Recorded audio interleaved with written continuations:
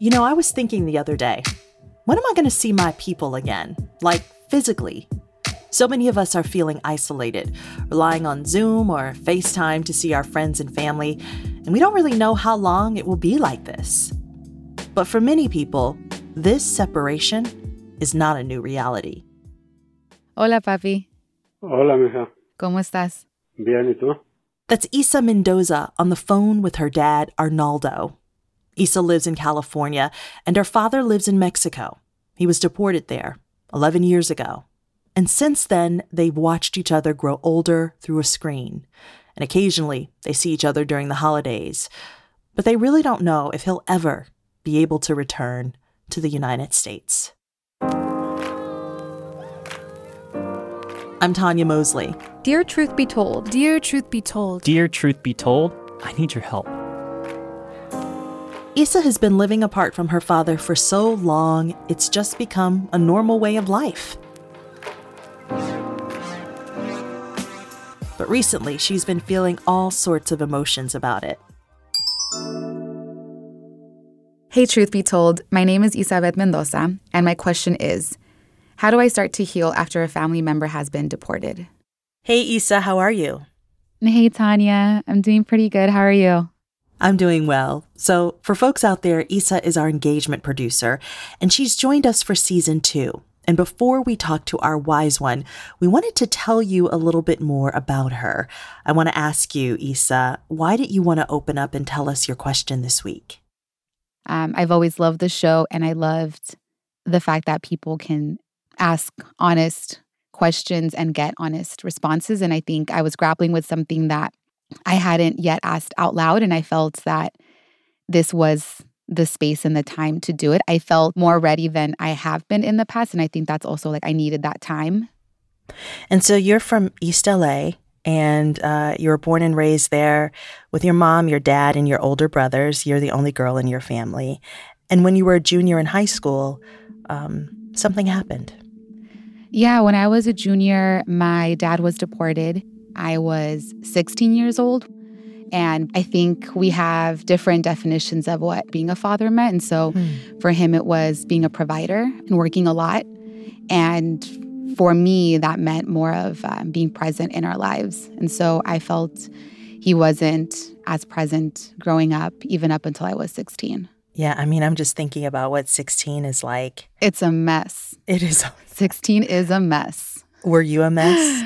Oh, yeah, I was. Yeah. That's really interesting, you saying you had your ideas of what a father should be, and he had an idea of what he thought his role should be, and those were kind of different. So he wasn't always around when you were growing up. Yeah. For him, the priority was to make sure that nothing was missing from our lives, that we had food, that we had the clothes that we needed, that we had an income that would allow us to play sports at school or be involved with our friends. I don't think we understood the sacrifice that took. Isa's father was arrested for driving while intoxicated, and this arrest began the process of deportation. Isa had been upset about his drinking, so she wasn't talking to him during this time. That soon changed. He was in a jail in Los Angeles. At that point, I was just all of the past and whatever I've had with him, this is so much bigger than that. Our lives are going to change. This is a moment. And when I went, I felt I don't know, we just had to acknowledge what situation we were in. So I just asked him, how are you feeling? How are they treating you? And then I asked him what the legal proceedings were, or what they told him. And I remember him saying that he wouldn't be able to return until he's 87, something around 80s. He wouldn't be able to come back to the United States until he was 80 plus years old. Yeah, that's right. Yeah, how did you process that? I think that felt very surreal. Understanding what led up to it just didn't make any sense. Whenever I would visit or talk to him, I would ask him more details about his process. And I think early on, I understood what literally happened.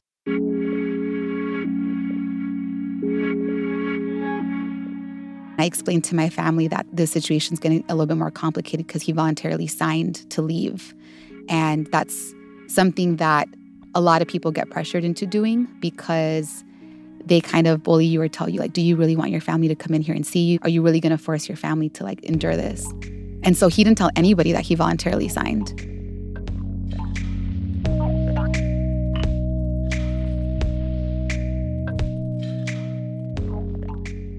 After Isa's father was deported, he settled into Cate, a city in Baja California, Mexico.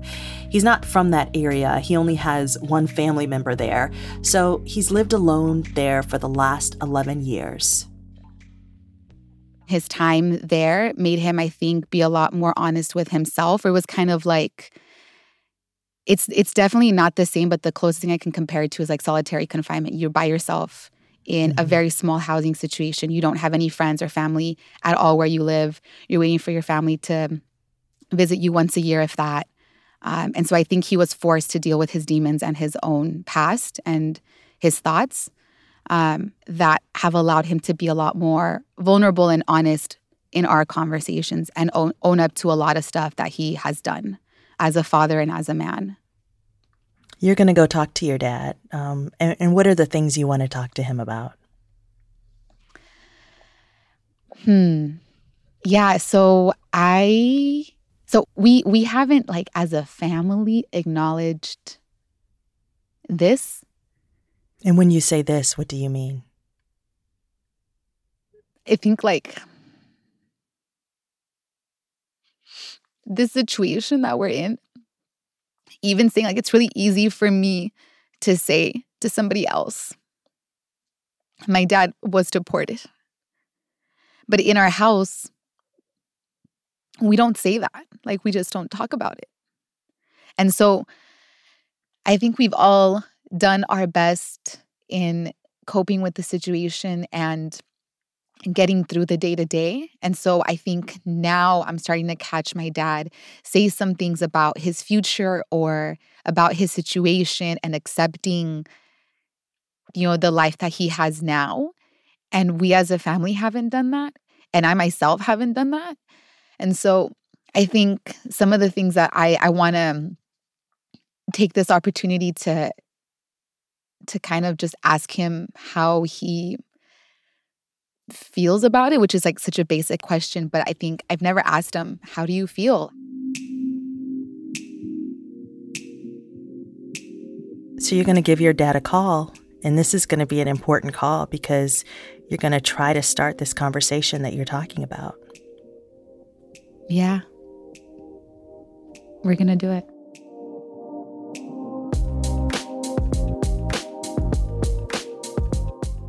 We'll hear from Isa and her dad later in the show, that conversation she's been wanting to have for so long. But right now, we're going to talk to a wise one who's made it her mission to help Latinx men and women heal from their trauma. Joining us to take on Isa's question is Adriana Alejandre, a marriage and family therapist based in Los Angeles and founder of Latinx Therapy. It's a bilingual podcast and directory, and the goal of the directory and the podcast is really to break the stigma of mental health in the Latinx community. Adriana, welcome. Thank you so much. I'm thinking a bit about the immigrant experience, and healing is often not a part of the immigrant conversation. Instead, we're often hearing about and seeing themes about struggle and resilience and survival. Why do you think that is?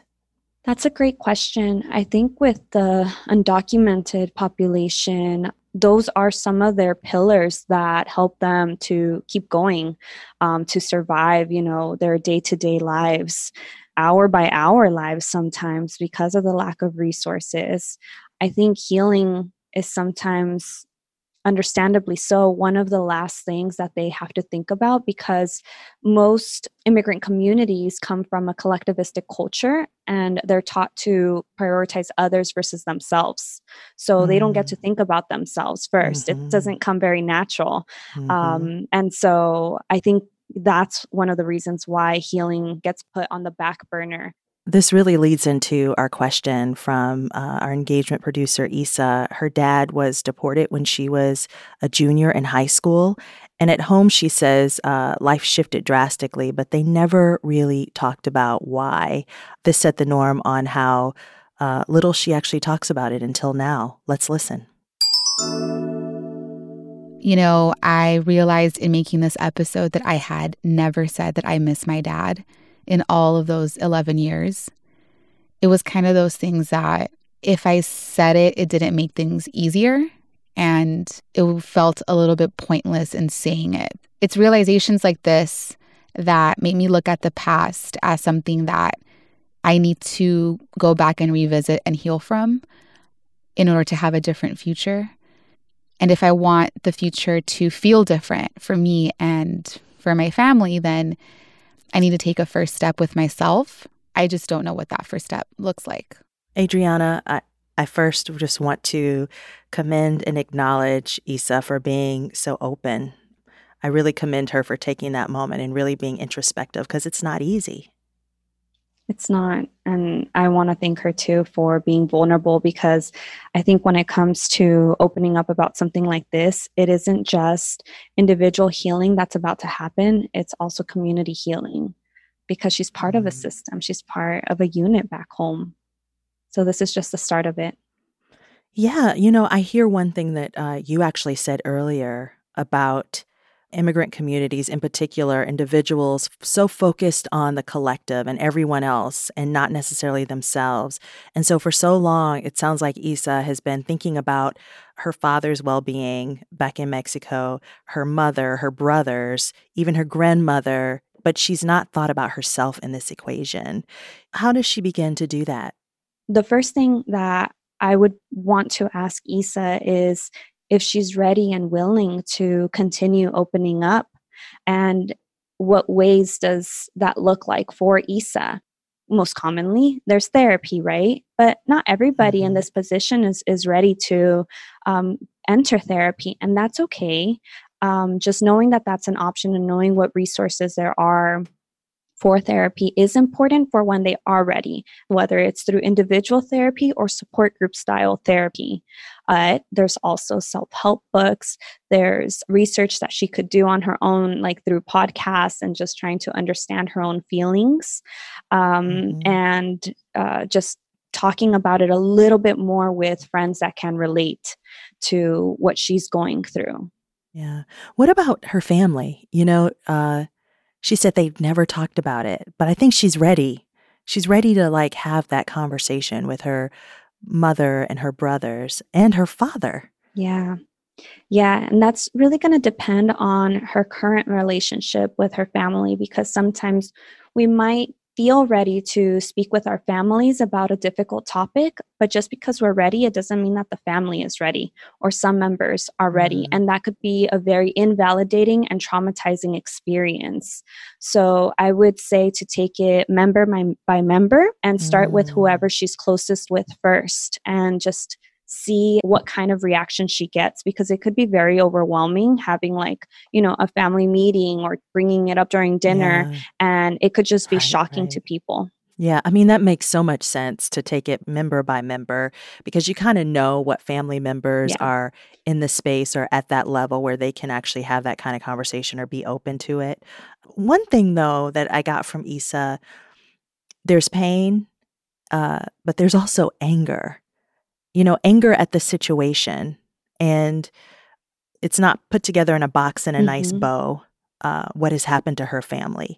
The part of the backstory where her father was always working before he was deported. So he wasn't really a part of the family in the way that society tells us fathers should be in our homes.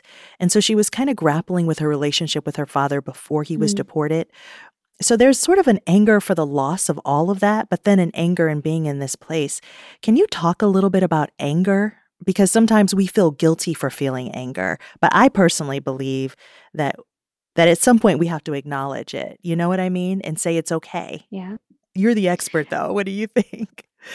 Yeah. I've evolved so much with the therapeutic philosophy of anger, and I went to school here at Pepperdine University for my graduate school training, and I have come to learn and come to terms that I was taught in a very westernized way. And in this westernized way, we are taught that anger is a secondary emotion. But through my clients of color specifically, I've learned that that's not true. Anger is valid.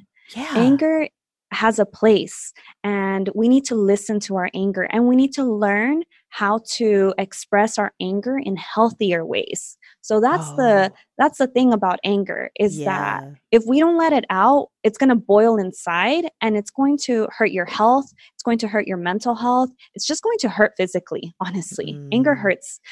But if we can learn to expel it and release it in healthy ways when we're aware of it, then that becomes healthier, and it translates into another emotion eventually once Hmm. you start processing it. Wow, that's so powerful. Because you're right. I mean, in Western society, we are taught that anger is a secondary emotion and that ultimately it all comes down to fear, is what we've been taught, right? Right, right. I think it holds Yeah. hands with fear, with pain, with confusion, but it has a place, and we need to stop invalidating our own anger. Adriana, there is a unique lived experience for children of immigrants or first gen Americans. How is this exacerbated by family separation? In so many ways, because there could be a lot of feelings of either abandonment or new abandonment, right? Whether it's recent or old. Many different triggers. The system changes when someone is taken out of the unit. They are not the same anymore, and they have to adjust to a new rhythm, a new routine. How to survive without that person, and that person probably had already contributed to the unit so much in some way and was keeping everybody balanced to some degree. So, rebalancing everybody else without that individual is difficult on a financial level, on an emotional level. The body goes through changes as well when someone that we love is taken from our unit.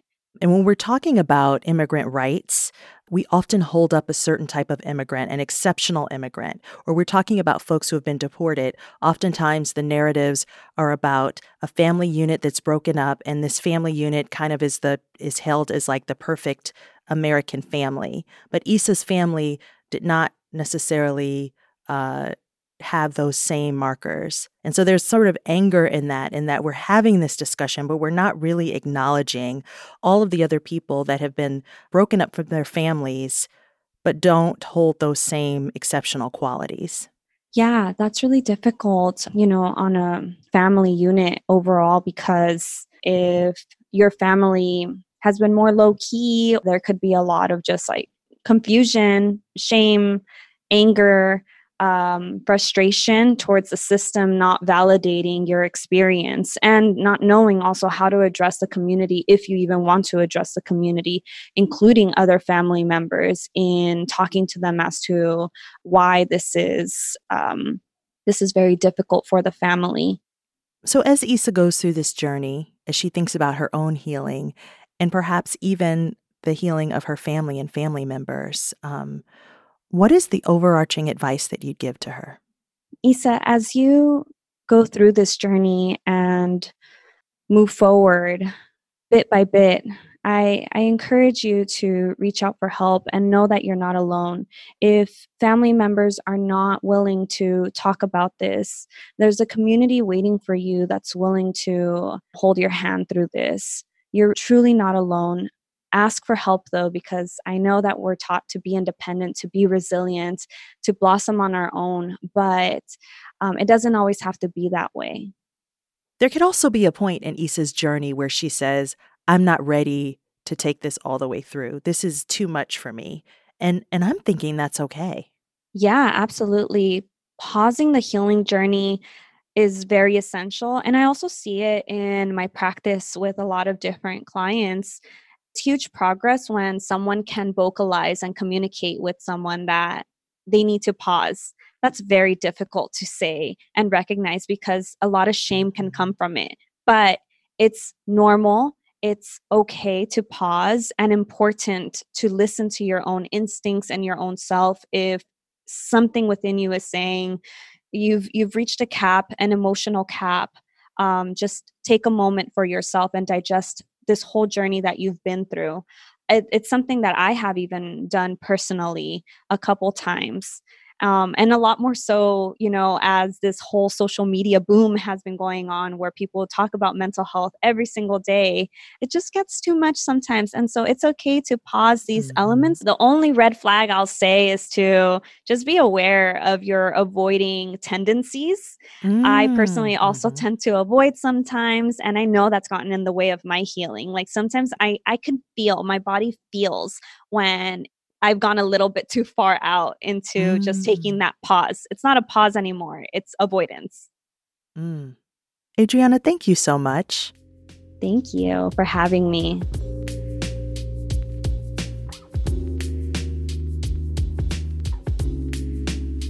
Adriana is so right. This journey Isa is on has no timetable, and it actually might feel worse before it feels better.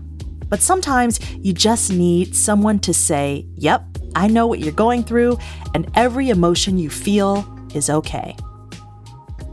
Okay, remember Isa mentioning her plans to call her dad to talk about all of this? She took that brave step. Hola, papi. Hola, mija. ¿Cómo estás? Bien, ¿y tú? Bien. Right off the bat, I asked my dad how he feels about our long-distance relationship. ¿Cómo te sientes de nuestra relación que es digital o es de distancia? ¿Cómo te sientes de eso? Yo estoy acostumbrado a que los hijos no se salen de la casa hasta que se casan. Lo que yo deseo es que ustedes vivan con nosotros hasta que se casen o decidan hacer su vida. Vivamos en la misma casa. Eso para mí es usual.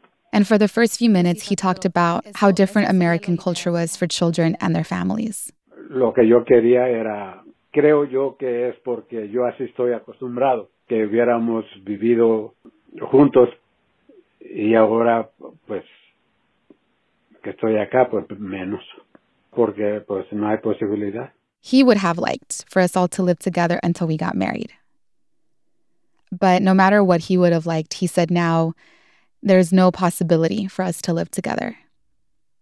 Our way of life, through screens, minimal visits, and missing out on important life events, are all that we have available to us. These are our only options because of his deportation. I know this, he knows this, but still, it hurt. I was struggling to get my questions across, so I took a step back and started from the basics. No sé, okay, maybe I should frame this better. Teníamos una vida juntos antes. And I couldn't keep talking. I got choked up, but he sat with me in the silence. Sí, teníamos una vida diferente. He said he didn't imagine us being separated either, but that the distance hasn't changed his love for us. What it has done is made it clear that he's missing out and we'll never get that time back. And that it has also made our growing up and getting older hard to ignore, especially for both him and my mom. A mí, en lo personal, no me ha minimizado lo que siento por ustedes. La distancia no ha sido factor para mí de que no sienta por ustedes lo que sentiría estando junto con ustedes. Creo que mi manera de sentir las cosas hacia ustedes es la misma. Simplemente que es un tiempo que muy valioso que se está perdiendo y que no se va a recuperar porque el tiempo pasa y no vuelve. Cada día, ya como a mi edad, cada vez que nos vemos, yo noto que ya hay diferencia en el físico de uno, tanto de ustedes como mío y tu mamá también, que es más notorio todavía el cambio, porque como que el tiempo para nosotros está pasando más rápido que con ustedes. And I can remember vividly over the past years when we've said to each other, hey, did you notice that my dad's hands and jaw tremble now? Or my dad made observations about us, like our height or our hair. And it was like we were seeing each other for the first time every time we visited. We were all changing, and it felt really fast. I then asked him if he had emotionally processed the deportation. La deportación. Como te dijera, la he procesado, he aceptado la realidad. He said he accepted his reality on the first day, but 11 years later, he's still not used to being apart, nor living in Tecate, which is where he lives now. He doesn't go out, and if he did, he would go alone. So he sees that there's no point in doing that. And he doesn't want to spend money he doesn't have or get caught up in anything that will later impact us negatively. Before hanging up, I wanted to know how he imagined his future. No, mija, pues yo mi futuro no lo veo muy oscuro. No, yo no veo futuro en mi vida. No, mija. My future, no. I see it very dark. I don't see a future in my life. It is whatever God decides because I don't see a future. I am disabled. I can't work. I can't produce what I consume. I am aware that I shouldn't be a burden for you all, but I'm preventing you all from saving your money for retirement, or with my situation, it's a great inconvenience that is negatively impacting you all. Afectándolos a ustedes negativamente. I had accepted for many years that my dad wouldn't see my high school, college, or master's graduation, that he wouldn't be there for my grandma's passing away or see me off at the airport when I moved for a new job. I hadn't thought about what our future looks like, and even less really centered myself in all of this, you know, what I feel and what I yearn for. So I tried. I thought for weeks about what I want and what I need and what I still hope for my future to look like with my dad in it. And here's what I see. I see us going back to East LA, opening the door to our home, and everybody's just there. I see both of my parents sitting in the front yard under the shade of our tree, and they're relaxed. They don't have any tension in their shoulders.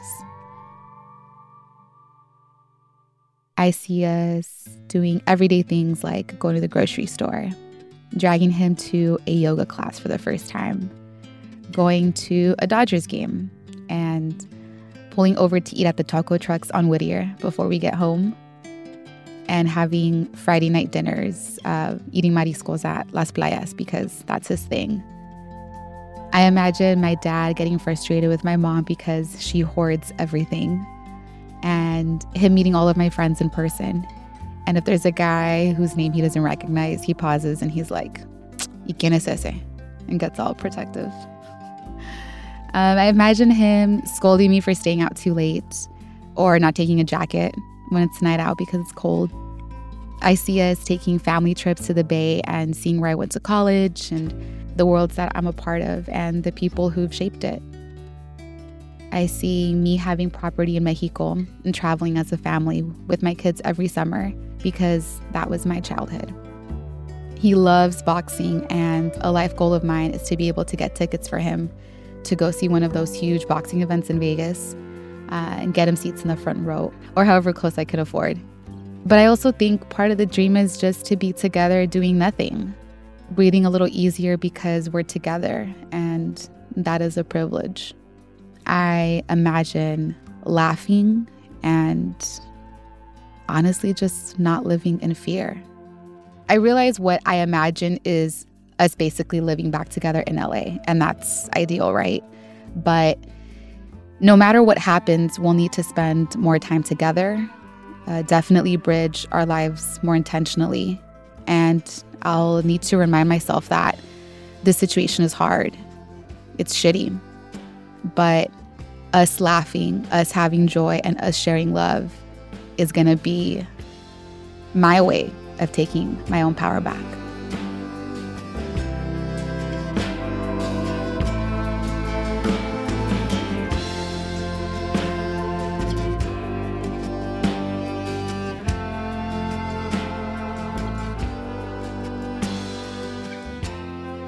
You know, we've been thinking and talking a lot about how we really won't be returning to the normal we knew before this pandemic. And so many of us are creating a world that prioritizes quality time with loved ones and values all the essential workers out there. For this week, I want you to also close your eyes and imagine what kind of world you want for yourself and how you can go about doing that and how you can shape it. Email us at truthbetold@kqed.org or leave a voicemail at 415-553-2802. That's 415-553-2802. So we can include it on our next episode and share it with the rest of the Truth Be Told family.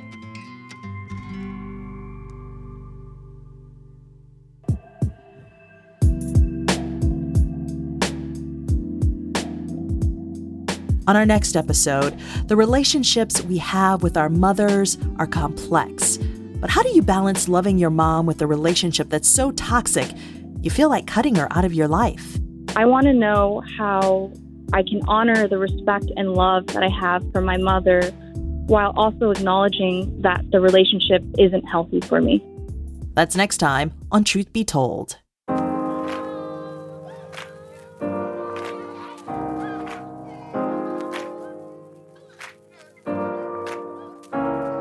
Truth Be Told is produced by Susie Racho, Isa Mendoza, Katie McMurrin, and Rob Spate. KQED's leadership team includes Erica Aguilar, Ethan Tovin-Lindsay, and Holly Kernan. A big thanks to Kiana Mogadam and the good people at NPR West. Truth Be Told is a production of KQED in San Francisco. I'm Tanya Mosley.